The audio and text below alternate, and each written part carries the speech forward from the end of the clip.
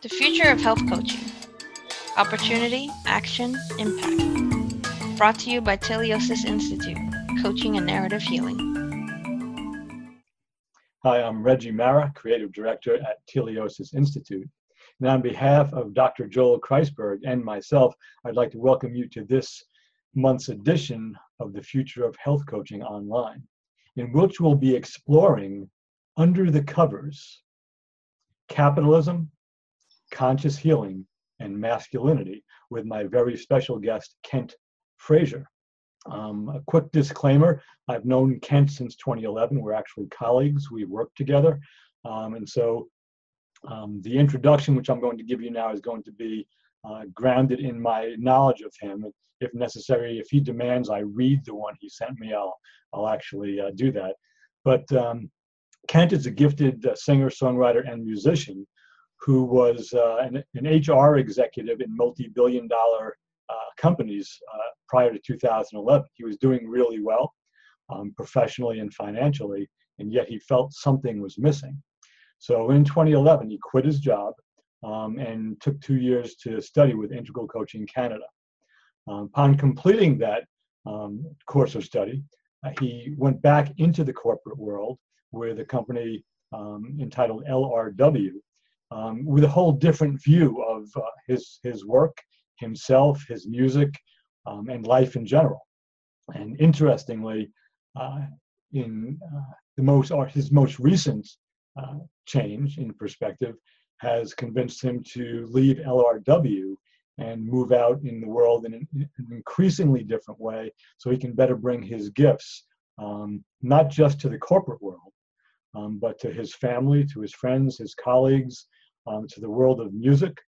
And I just can't tell you how happy I am to be speaking with Kent today, again, in this wonderfully titled topic that he coined, Under the Covers, Capitalism, Conscious Healing, and Masculinity, which is just grounded in his own experience. So Kent, what I'd love for you to do to just get us started here, and I'll both, apologize for that wonderfully erratic introduction, and also, I'll accept your thanks because it was probably one of the best ones ever.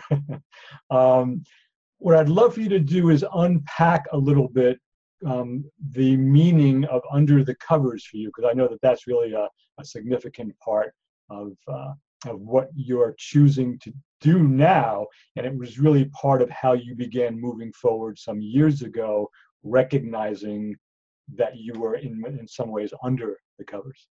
Yeah. Well, thank you for that glowing introduction. Yeah. And I'm really excited to be here with you. I love our relationship and how it's grown over the years. And one of the things I really love most about it ties to your question that you asked, and this notion of under the covers and what does that mean? And in its simplest form, under the covers to me means having the courage to kind of peek inside and what's going on inside me right now that can inform me in some way, shape, or form, so that I can continue to move ahead and evolve as a human being, as a father, as a husband, as a friend, as a leader, as an executive, and better serve myself and better serve others. So it's really, I think about our history, Reg, and the conversations we've had about life and love and work and money and health and all kinds of stuff that isn't your normal everyday chit chat, so to speak, but really the intimacy and the wealth and well-being that can come from having a deep, intimate conversation, getting under the covers and attending to what's really coming up. Yeah, so thanks for that. And so I want to just tie it back in, to a place I want to go in this conversation, but not yet. But I want you to speak to the idea of, as a musician, of that move from. In fact, let me ask the question this way. Let me ask the question with a quote from you. So this is, again, in your words, and I'm going to read this one because I don't have it, although I memorize almost everything that you say, I don't have this one memorized.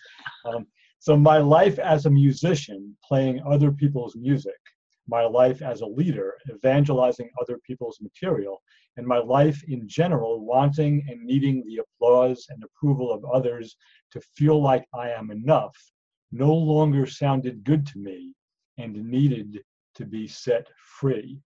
So the idea of covering other people's music or other people's leadership theories or concepts or whatever, speak to that a little bit. Yeah, thanks. So as a younger musician, I really wanted to demonstrate my proficiency and competence as a musician by playing other people's compositions as closely to the way they originally presented them.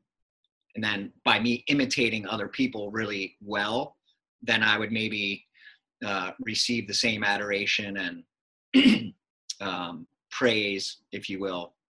And it was an easy way for me to hide. I wasn't being vulnerable. I wasn't sharing my own thoughts, my own fears. And I could essentially cover up and hide behind other people's music. I could hide behind other people's thoughts or theories in a work perspective, never really revealing what I might think, for fear of being wrong, for fear of being made fun of, for fear of people not liking me.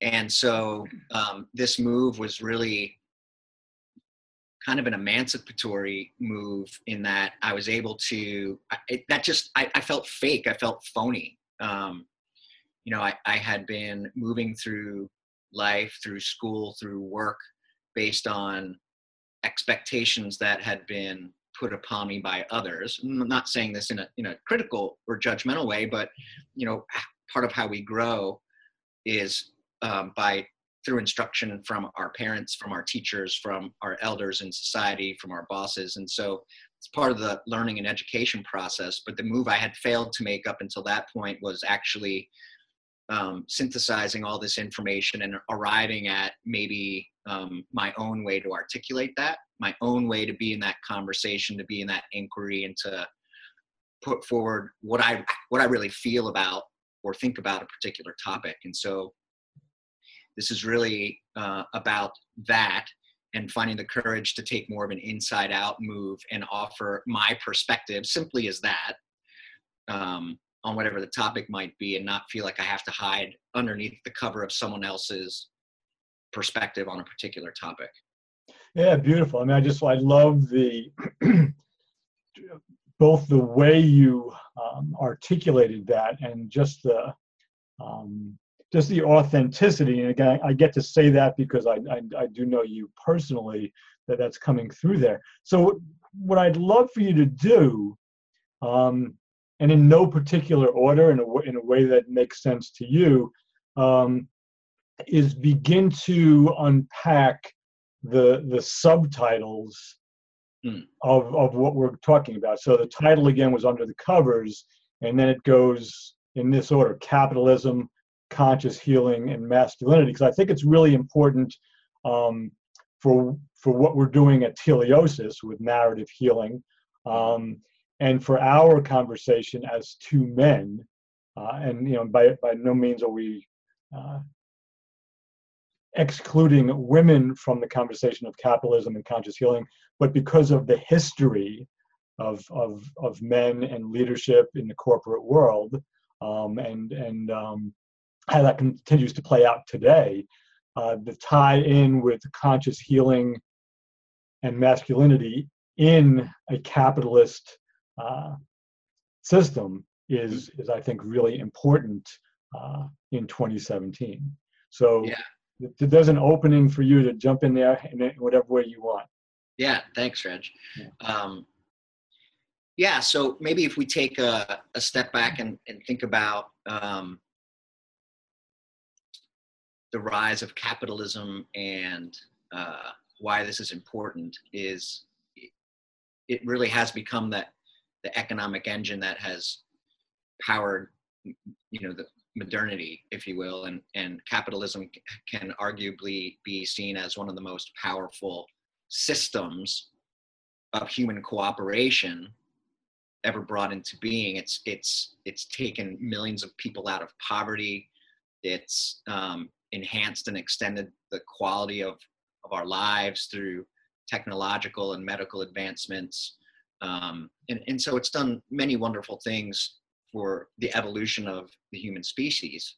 And simultaneously along the way, it has adopted a mindset, a way of being, if you will, to maximize the financial component of the various stakeholders that are involved in a capitalistic system.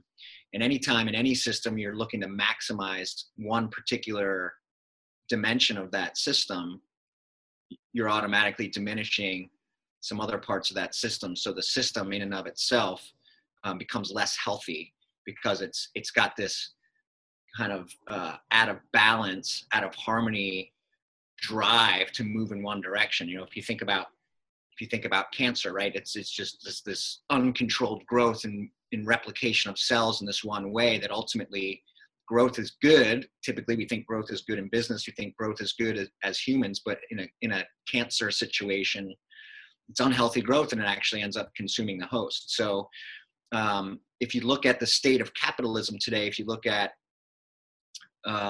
while we have done well financially, if you look at the human toll that's taken, whether you're pointing to the levels of engagement or how much people find meaning in their work or care about their work, the Gallup organization suggests that 70+% of our US workforce today is not engaged and not connected to in a meaningful way the work that they're doing. And so one could argue or question if one doesn't find how they're spending the majority of their time every day meaningful, purposeful, they're not engaged in it, that would be leading towards some unhealthy state with stress, with anxiety, with depression. And so people start to reach out for other means to find comfort. And that can look like overeating, that can look like drugs and alcohol, that can look like over shopping, that can look like sex addiction, any way to find some way to stimulate oneself. So I think, there's so many people, we have to work to earn a living, but so many people are in this capitalistic system where they are doing what their parents told them to do or what their teachers told them to do or what society's telling them to do. And they're left, and this is what happened to me and why I checked out of corporate America for a little bit, is I found myself having ascended the corporate hierarchy, so to speak, and I wasn't happy, I wasn't healthy. And so that was a conscious decision to check that, like, okay, so I've got money, I've got title, I've got influence in organizations, yet I'm depressed, I have high anxiety, I'm drinking too much, I'm womanizing too much. So something's off. So moving into this conscious healing topic, how can I intentionally take steps to move towards greater states of health? And when I look at the major aspects of my life, and work was one of those things. So as I came back into the work world after my 2-year tour through Integral Coaching Canada and learning how adults and humans continue to evolve and continue to change, my mission became one of, how do I really create thriving, healthy, human organizations where people don't have to leave their soul in the car or leave their emotions in the car or leave that soft, squishy side of themselves at home, because we're just here to work and we're just here to get shit done.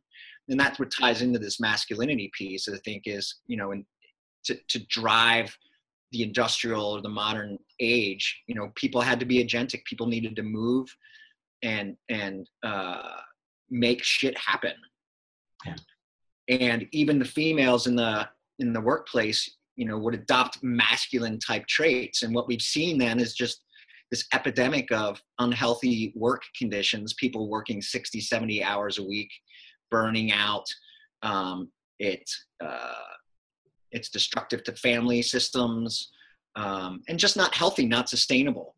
So that's where I think this conversation really needs to come out from under the covers as people start to look at the parts of society, the parts of capitalism that, while at one point in time served us really well, that maybe aren't doing so anymore. And we need to be a little bit more kind to ourselves, a little bit more kind to one another, and recognize that the way we spend the majority of our working hours at this thing we call work every day needs to have a little bit more love and compassion and empathy and nurturing associated with it, so that people can really thrive.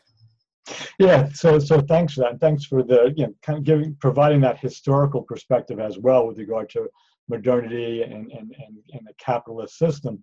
So a question that comes up for me, and it's really, and there is no right answer to it, but I'm just really curious to hear your take on it. When we speak about conscious healing, what does, and let's do this in two tiers perhaps. One is personally for you, and the other is, kind of an extrapolation outward for, what might look like for capitalism or for a culture at large. But how do you hold the idea of healing? What does that mean to you? Yeah. Maybe 5-6 years ago, as I was in this inquiry, I was in my sabbatical from work and going through the program. One night during a yoga meditation session, the word disease came to me. And as you and I like to do, kind of breaking down the history and the meaning of the word. And if you think about disease, you can break it down and say, well, it's a state of dis-ease. So I'm not in a state of ease or relaxation.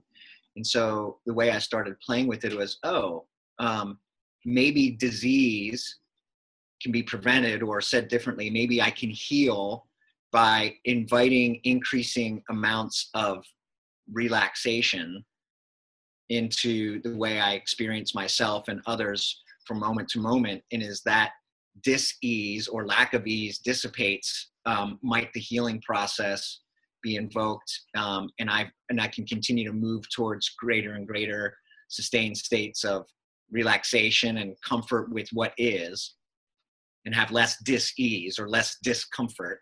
Not to say that it's going to go away, but how do I move with it and move through it? And that's the lens and the story. And so narrative healing, or conscious healing, like how am I viewing that which is coming up to me right now? Am I at ease with what's I'm facing right now, or is it creating some kind of dis-ease? And if so, what's my thought pattern associated with it? What's my narrative associated with it? How do I talk about what's happening? How do I act with respect to what's happening? And I think if we can take a much more healing approach versus identifying our sense of self and personalities with this dis-eased state, we can maybe more effectively move through it, and just realize that it's all impermanent, and this is just the stage that I'm getting through to whatever wants to evolve next. So it's going to go back to something you said, and just to get really clear on it. And it's my own bias is going to come through with this, so it's actually not a completely authentic question. So my experience of healing is that, at its simplest, it's a shift in perspective. It's coming, you've talked about being with what is, and I like the idea of healing as coming to terms with things as they are. So it's a different way of saying the same thing. And let's just keep this really gender specific for now. Let's keep it capitalist, conscious healing, masculine specific. So what would you say to a man who's doing really, really well in a capitalist system, who's taking care of his family, who's working his 70 hours a week, who's making a lot of money, who's saving some of it, who's a good guy, working hard, who just says, well, I don't need to heal. I'm doing what I want to do. I'm okay. Yeah, great question. In fact, one of my coaching clients right now is kind of fits that category up until, or that description up until a point where an incredibly successful athlete, an incredibly successful business person, a successful husband, a new father, and his way of approaching work and his role in that was, doing the 70 hours a week and carrying it all on his shoulders. It was all up to him. It was all his responsibility to do everything, to get everything right. Typical type A,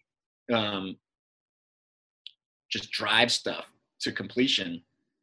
And that works well and good. And he's done incredibly well until he started fearing that he was having a heart attack at 35 years old. And he's going to urgent care because his levels of anxiety and sleep deprivation and unhealthy eating practices and unhealthy sleeping practices eventually take a toll, and the body just begins to send louder and louder alarms that this way of being is no longer sustainable. So those wake-up calls, if you're a hard driving successful business person and you're starting to notice some of the symptoms of fatigue, some of the symptoms of anxiety, some of the symptoms of stress, weight gain, sleep deprivation, unhealthy mood states, those are all little alarm bells that might be alerting you to wake up, to pay attention to there might be another way. Plus, it's not scalable. As life becomes more complex, as you take on larger roles in life, multiple kids, a bigger role in a growing organization, that way of approaching things where it's all up to you, it doesn't scale and is not sustainable, and eventually you will hit a wall. Yeah, and I appreciate that. I like the specific example, and I have in my own history, I remember reading probably 30 or 35 years ago.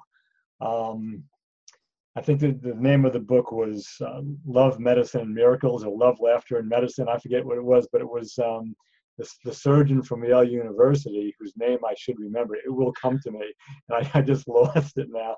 But he and his wife were working with cancer patients and doing some really great work and coming up with these different practices and shifts in perspective about how to engage the cancer. I remember reading the book and saying to myself, wow, that stuff sounds really good. Bernie Siegel is the author's name, Dr. Bernie Siegel.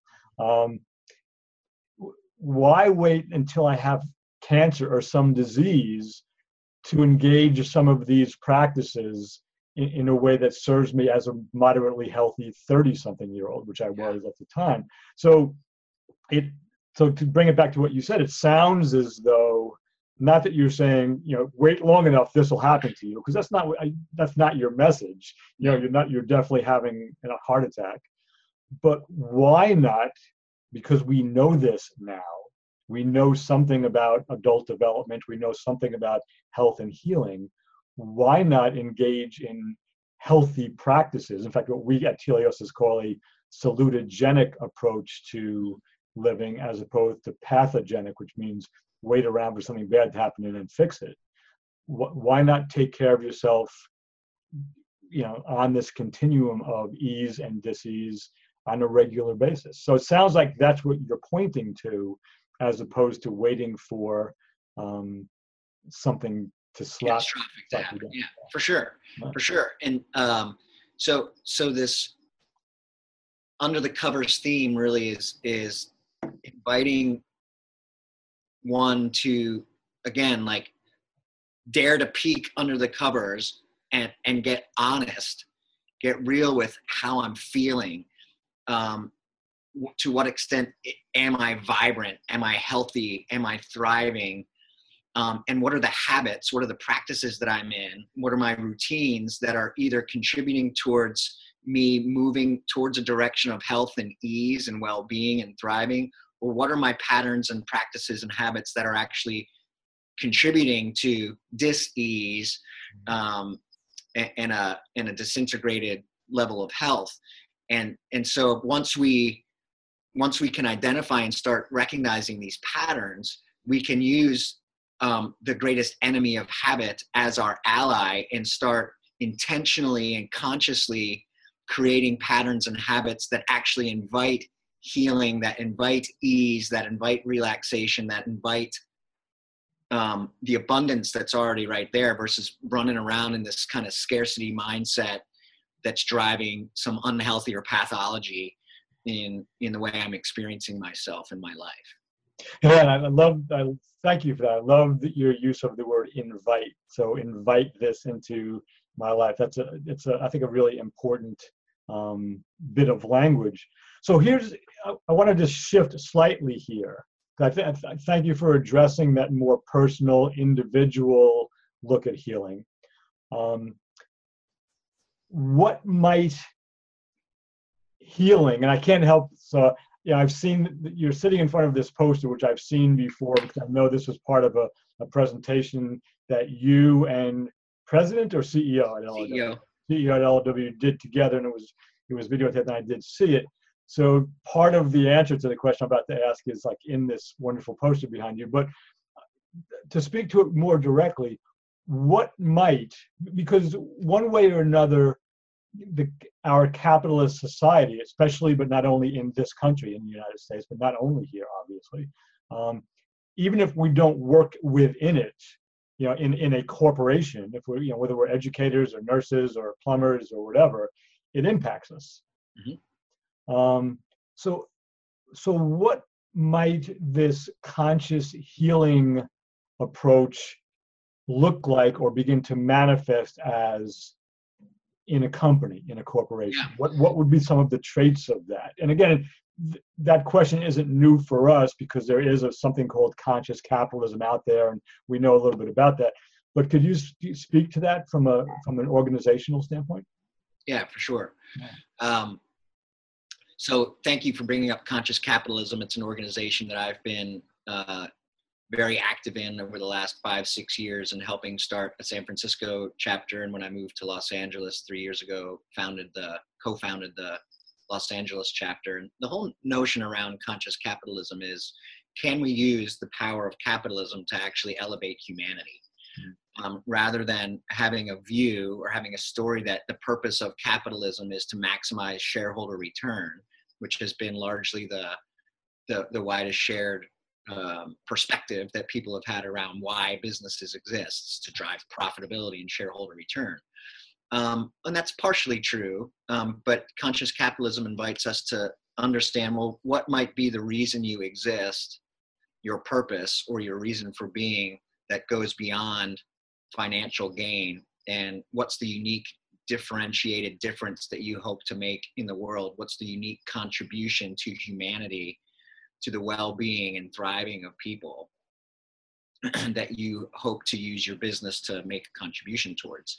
And in that, you then are invited to look at, well, who are all the stakeholders? Who matters? Who are the people in my ecosystem that are interdependent, that my way of being in my business also impacts the degree of well-being throughout my whole stakeholder ecosystem. So it's a shift in perspective from profit maximization to stakeholder or ecosystem optimization. And as I look at the wake that I have as a leader, if I look at the wake that my business has across that whole system and set of stakeholders, am I intentionally doing well and helping people thrive and move along in their own evolution in a way that serves them and serves others? Or am I kind of taking advantage and being a little bit predatory, almost kind of back like the cancer metaphor I was offering earlier, just looking for my own growth at the expense of the host or at the expense of the other people around me? So conscious capitalism and businesses are really in the throes of how do we get organized around a higher purpose that is serving humanity, not just today, but also considering the consequences of our actions today to future generations, as we look at this expectation of infinite growth, infinite financial growth. Well, we exist on a planet that, as far as we know, has finite resources. So at some point in time, the math doesn't add up. So we have to begin to consider the environment and the life-giving resources of our planet that contribute to healthy lives and well-being. They have to become an important stakeholder. In fact, I was talking with a buddy of mine the other day who's involved in a project in New Zealand where they actually granted a river a board seat and that river has a voice and is a stakeholder in all of their meetings, and they make sure that someone in any one of their meetings is speaking on behalf of the river and what would contribute to the river's well-being and the role that it plays in the economy and the ecosystem of that particular culture. And I thought that was pretty cool. Yeah, for sure. So could you just tease apart two words you use? And actually, you use them really clearly, but I want to make sure that anyone who is, maybe new to this idea of conscious healing, and especially from in a capitalist system as we're speaking about it, could you just differentiate the idea of, the traditional idea of shareholders in a corporate situation as opposed to stakeholders as you're using it with reference to conscious capitalism? Yeah, there's a great book out there that actually speaks quite eloquently about this. It's called Firms of Endearment, and it was written by Raj Sisodia, who's one of the co-founders of Conscious Capitalism. And a shareholder is one of the stakeholders in a capitalistic system. So they, in the book Firms of Endearment, Raj and his co-authors offer an acronym for how we might think about stakeholders, and the acronym is SPICE, and the S stands for society, the P stands for your partners or your vendors, would be another name that people think about partners. The I stands for your investor or the traditional shareholder perspective. The C is your customer, and the E is your employee. And then sometimes we add another E on to include the environment. And sometimes the environment can be wrapped up into the S if you think about society. Mm. But shareholder is one stakeholder in an interdependent and interconnected ecosystem of all these different pieces and parts that actually come together to make a business thrive or not. Okay, great. Yeah. So are we engaging in a way that's helping that whole stakeholder ecosystem thrive versus just maximizing my part of that ecosystem at the expense of others? Yeah, great. So thank you for that. So would it be fair then to say that a move towards conscious capitalism, or a more conscious iteration of capitalism, is one in which the perspective that we're only in this to maximize profits for our investors or shareholders is gradually healed in a way that includes a broader spectrum of stakeholders, of which the shareholders are one part? For sure. And paradoxically, the research in this book shows they did a 10-year, they looked at longitudinal financial performance of companies that actually have a very clearly articulated purpose that transcends a profit motive, and engage in this stakeholder relationship model. How do they perform financially versus companies that are in business to maximize profitability? And the research was actually quite astonishing in that those companies, those firms of endearment, that endear themselves to their customers, to their employees, to their investors, to their partners, outperformed the S&P 500 8-to-1 in shareholder return over a 10-year period. And they outperformed Jim Collins' Good to Great companies 3-to-1.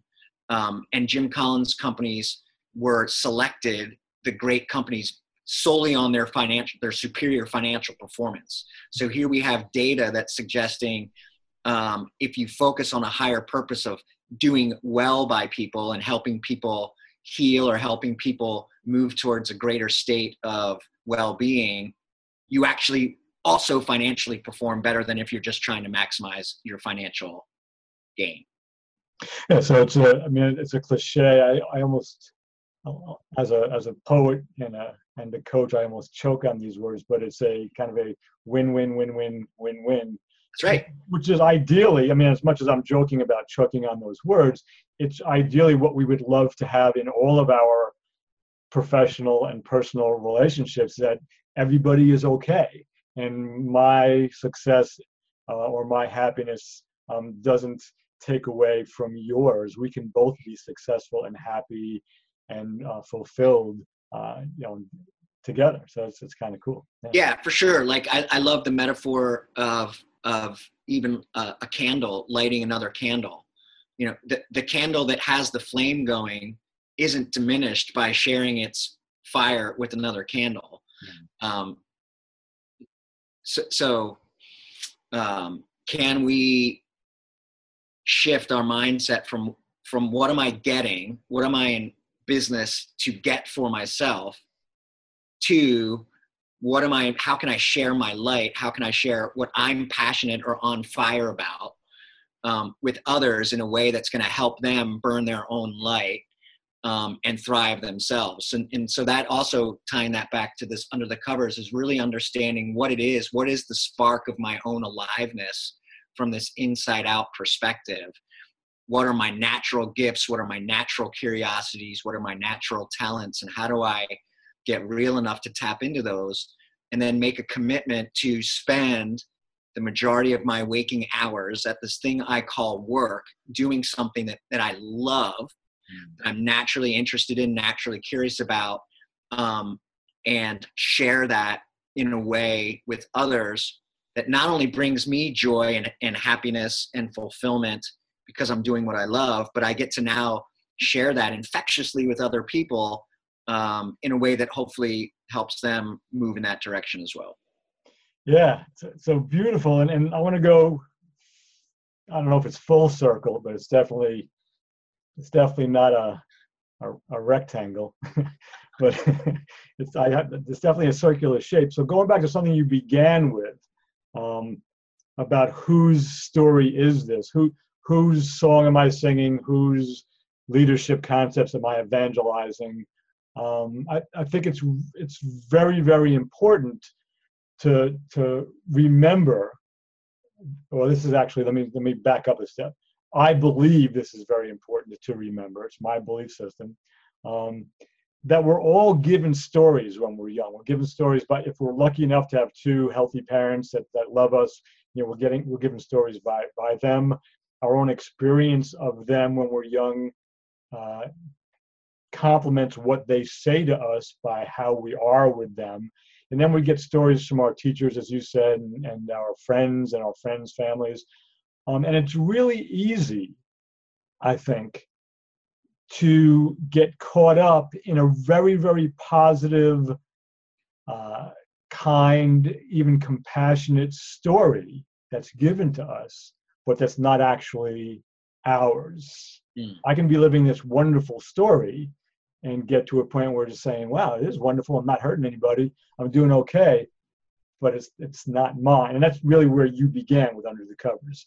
Oops, you were successful, making some money, good money, had professional respect, and you weren't happy. So what I'd like to do, and we have some time to unpack this a bit, because, and you and I both know each other enough to know that we've both done this at various times in our respective lives.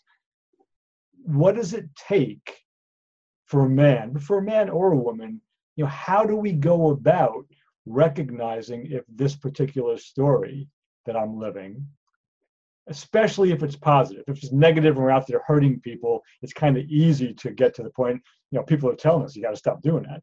But if you're doing okay and people are receiving some benefit, how do you get to that point where you suddenly can see, wow, this is a good story, but it's not mine, and I'm kind of worried now that I might risk ending this particular story or changing it in a way so I can get to the core of my story.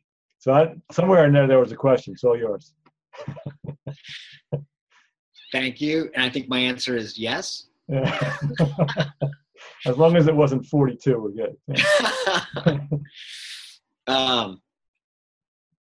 Yeah. What's coming up for me as you pose that is, it sounds like you're asking, what is it that I'm attuning myself to? What am I paying attention? What am I cued into that's informing the degree to which I'm thriving or not?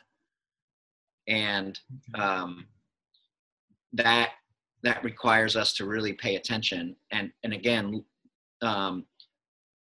cast our view inwards and understanding how we're feeling. So I want to move to like the way we assess success or okayness in many ways and in many lives. And certainly what I was doing was externalized. You know, what's my paycheck? What's my title? What's my house like? What's my car like? What's my relational status like? And as long as all those boxes were checked, I was thriving. Until I realized that it was hard for me to get out from under the covers every morning and go to work. I noticed as I was waking up, I didn't want to jump out of bed. I wanted to stay hidden under the covers. So there was this growing sense of, what is this all about? What am I really up to? Does it matter? And if so, to whom?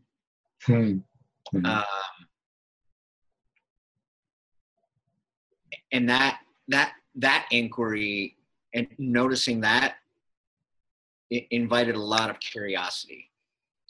And so as I noticed I had all these stories or these narratives about what success was, and what meant that I was thriving,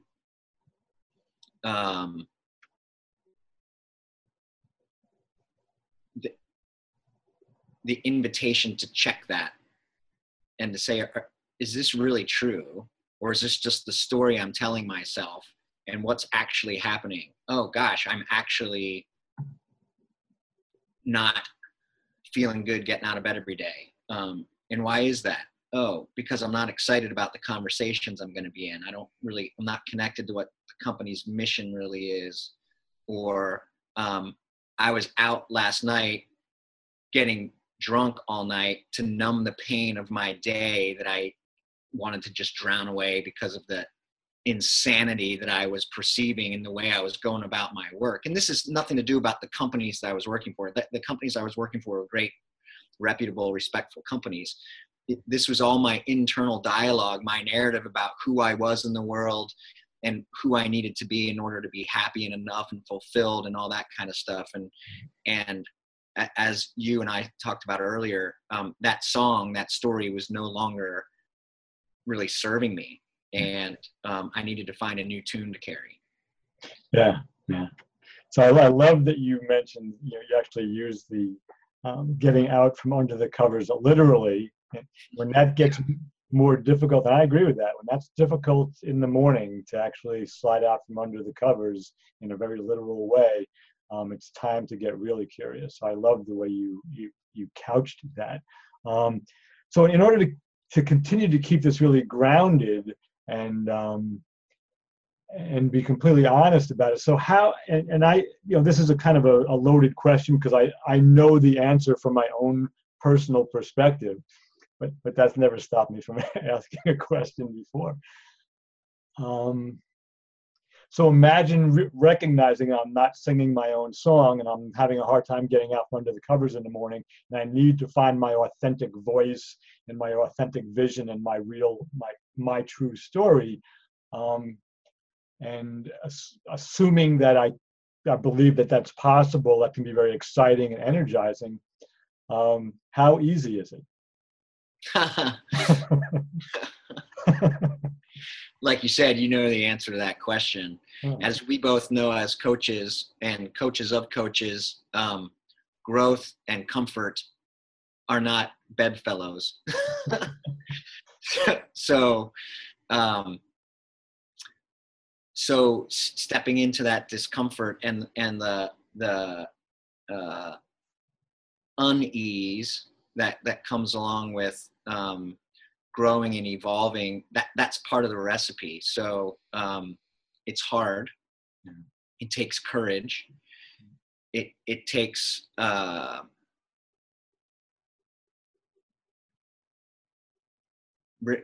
really this just deep curiosity to get real with oneself.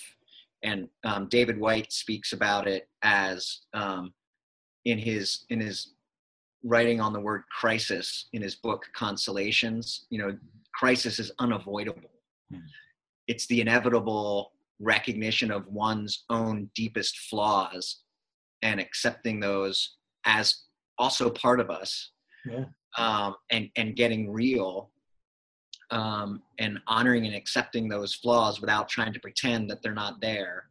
And once we do that, again, paradoxically, those flaws no longer have us, and we're more skillful at being able to accept both our flaws and our gifts, and can be more intentional about our view of things, our view of ourselves, our view of others, the way we think about one another, the way we speak towards one another, the way we act towards one another. So it's all really, this sentence of just about getting real, about getting under the covers is what this really means to me. And it starts with the courage to look inside one's own story.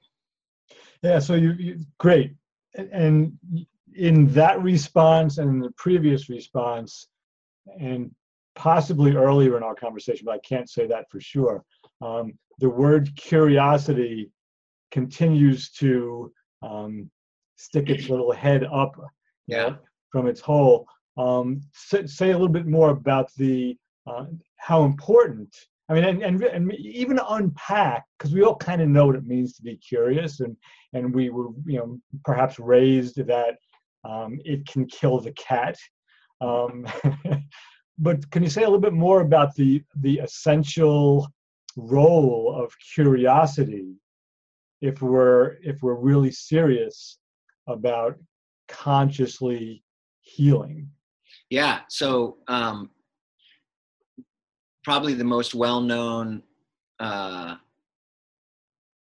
teacher in this space, Byron Katie, and the work that she teaches. Mm-hmm. As you notice, you are authoring narratives about what is for yourself or a situation, a feeling, a person. The first question that she offers is that true? Which to me, and then it's like, and are you really sure without a shadow of doubt that that's true? So to me, that is curiosity at its purest form.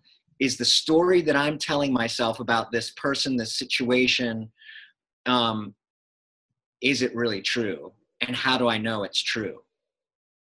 And so when we can get to that level of inquiry, maybe we get a greater glimpse of truth versus the story we're telling ourselves to stay safe, to stay comfortable, to stay on the sidelines of what's really important.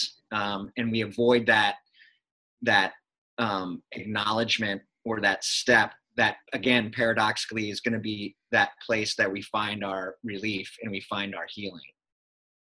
Yeah, it's I'm just reminded as you say that fear of, what if I really am good at something and I'm really called to do it. It was the Marianne Williamson quote, which I won't be able to quote, but basically, it's not that we're afraid of not being good enough. We're afraid that we actually might be that good and great, and how might that change my life if I step fully into, my gifts, during this particular iteration. So yeah. So a brief story on that, a personal story that relates to the under the covers and my own narrative about who I am and what I'm capable of doing or not. When I was in college, I was playing cover songs, other people's music at bars. It was a way for me to meet women and a way for me to get free drinks and have a social life and get the adoration of friends and people. And I made a declaration at that point in time that I never want to be the broke musician. Mm-hmm. So the surest way for me to never be the broke musician is to just keep playing songs that everyone already likes and that everyone already knows, and not dare risk offering a perspective that I have or music that I have. So I stayed comfortably hidden under the covers of other people's music. During the time when I was on my sabbatical and going through my integral coaching experience, when I was living in the Bay Area, you had the opportunity to come visit me. I had run out of money. I had gone into debt. My wife and I were newly married and living in a 700 square foot, 1-bedroom apartment. And wouldn't you know, music starts coming through me. I start using music differently rather than practicing music as a way, listening to other people's music and trying to emulate and imitate them as a demonstration of my proficiency as a musician. I start using my instrument differently. I change the way I play. And I just start playing curiously with what sounds can I make? What thoughts do I have? And all of a sudden songs started organizing themselves that were mine. That was my own voice. That were my own questions. That was my own way in this, to navigate this conversation about who am I? What is my life about? What is love? What is death? What is work? And music then became my vehicle to explore my own stories and narratives, to get under the covers and get real with myself. And as I came to LA and got a job again, because I needed to attend to those survival needs, I met a Grammy and Emmy nominated musician, a gentleman named Peter Himmelman, through Conscious Capitalism, because he now uses music and songwriting as a way for people to find their voice and tap into their own creativity. He's got a book out called Let Me Out, which is a great book and very practical tips and tricks for people to tap into their own inner voice and heal and overcome fear and find their own creativity. I shared with him, as we got to know one another, that I'd been a musician my whole life, mainly playing other people's songs. And he asked me if I had any recordings of my own music. And I sheepishly said yes, but they're really crappy. They're on my iPhone. There's no good quality recording. And he invited me to send them to him. And I resisted, and he persisted, and I resisted. And then he used some language that I won't repeat here, but it was calling out my masculinity and, like, you know, grow a pair essentially and send me your music. So I did. And to my surprise, he thought it was okay. Fear of my own talent, so to speak. And he invited me to his studio, which is what created this project, this record project, which has become Under the Covers. And last summer, I recorded a 6-song EP with him called Under the Covers, which is my journey through this healing process of standing in my own abilities and gifts as a musician, as a songwriter, as a storyteller, and finding the courage to tap into my own questions and then come out from under the covers and offer this for other people through music in a way that they might hear my songs and it might initiate their own inquiry as to what's lying deep under the covers within their own story. Yeah, that's a beautiful story. I appreciate your sharing that. And it's, I'm assuming, I mean, it's no accident that, you know, your phrase is under the covers and the title of his book is, what is it, Get It Out? Did I get Let Me Out. Let Me Out. Okay. So there's an escape in both the situations there from what's not, you know, mine into what is mine. So that the language is consistent. So that's actually wonderful. And I actually have heard those songs, and I still like you. No, just kidding. No, really. I mean, Kent is actually a really gifted singer and songwriter. He really is. So I didn't know that when I first met him. So actually, I'm speaking to the audience here momentarily. Now I'll speak back to you. I was referring to you in third person there. I apologize, Mr. Frazier. So, what I'd like to do is begin to bring this to a close. We're not going to run away right now. So I tend to end these conversations with what I consider from my standpoint, as I'm the idiot in this, with the idiot's question. So is there anything, one last view or perspective or idea or concept or belief that you would like to leave the tens of millions of people who will be listening and to this and watching it, you know, before we bring it to a close? You know, Thanks. Yeah. Thanks for that. What's coming up for me is I recently evolved my relationship with a friend and collaborator of mine, a gentleman named Josh Dykstra. Josh and I met years ago as he was co-founder of a movement called Work Revolution. And he's the author of a great book, Igniting the Invisible Tribe, Creating Work That Doesn't Suck, kind of attending to this earlier epidemic that I was speaking to, with 70% of our population not engaged and not connected to where they spend the majority of their waking hours at this thing called work. So Josh is the CEO of a company called Strength Scope, and they have an assessment. They have exclusive rights, if you will, in the United States to offer this assessment to individuals and organizations. And what the assessment helps people better understand is what energizes them and what drains them, or what makes them feel strong, feel vibrant, versus what a lot of other assessments help people understand is what I'm good at. And we put forth the notion that in order to be thriving, in order to be healthy and continuing to evolve into healthier and healthier states, understanding both what you love and what brings you the sense of feeling strong and feeling energized, and doing what you're good at. If you bring those two things together and you can spend the majority of your time engaged in things that you intrinsically love and are motivated by, and what you're good at, you're going to be thriving, or have a much greater likelihood of thriving. So I recently joined Josh's organization as their chief evolutionary officer, as I work with them to continue to help evolve their business model so that they can better serve the evolution of individuals and organizations, as we continue to look under the covers and understand not just what I'm good at, because I'm sure we can all think about things that we're good at that if we never had to do again, we would be ecstatic about, but things that we're good at that drain us, that make us feel uneasy. What if we could find another way, another lens to put on that task? It's not to say we can just stop doing stuff that we don't like, but tying this back to narrative healing, I know from my work with this strength scope assessment over the years that if I'm asked to participate or do some work that requires a great deal of detail orientation, if I'm looking at it through this lens of detail orientation, I procrastinate, I get all anxious and worried and tense, and bad things happen. I feel crappy. That's not to say I don't have to do detailed work, because a lot of the work that I do requires very specific attention to details when I'm working with other people on behalf of their healing and behalf of their own growth and evolution.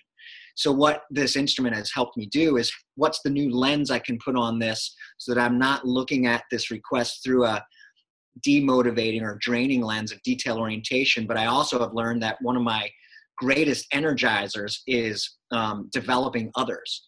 So now if I am asked to do some really detailed work, if I intentionally, consciously put the lens of, oh, this is my opportunity to give my natural gifts and being my natural energizer of helping to develop another human being along their own evolutionary and developmental path.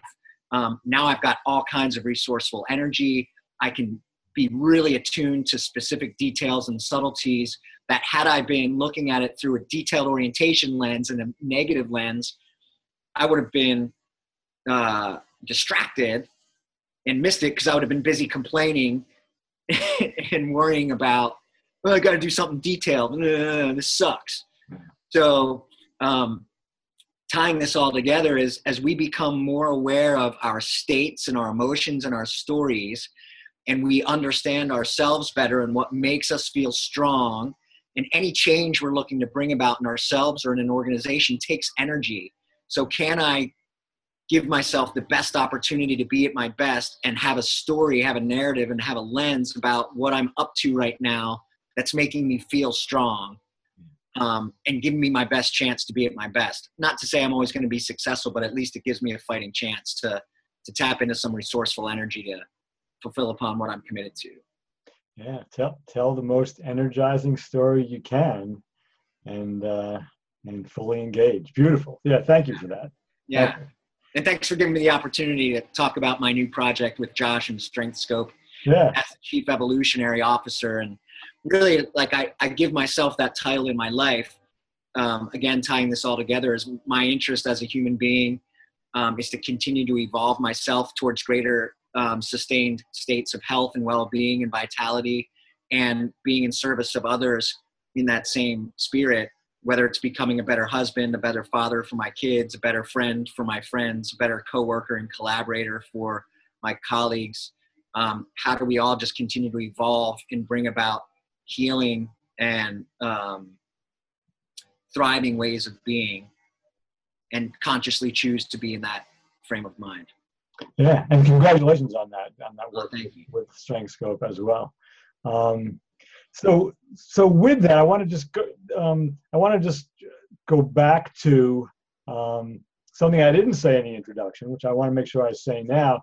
So Kent actually is out in Los Angeles, California, where he is geographically, where he lives with his wonderful wife, Christine, their daughter, Delilah, their next child, who is still being warmed up in the oven.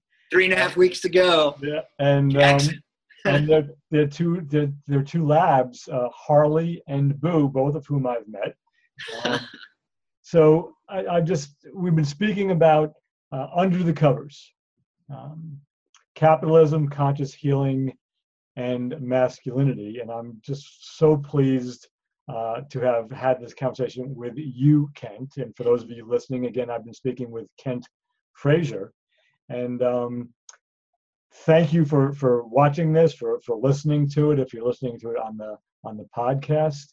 And this is Reggie Mara, again, Creative Director at Teleosis Institute. And thank you for tuning in to our most recent edition of the Future of Health Coaching Online. Thanks, Reg. You're welcome, Kent. Take care of yourself. Good to see you, bud. All right, bye-bye.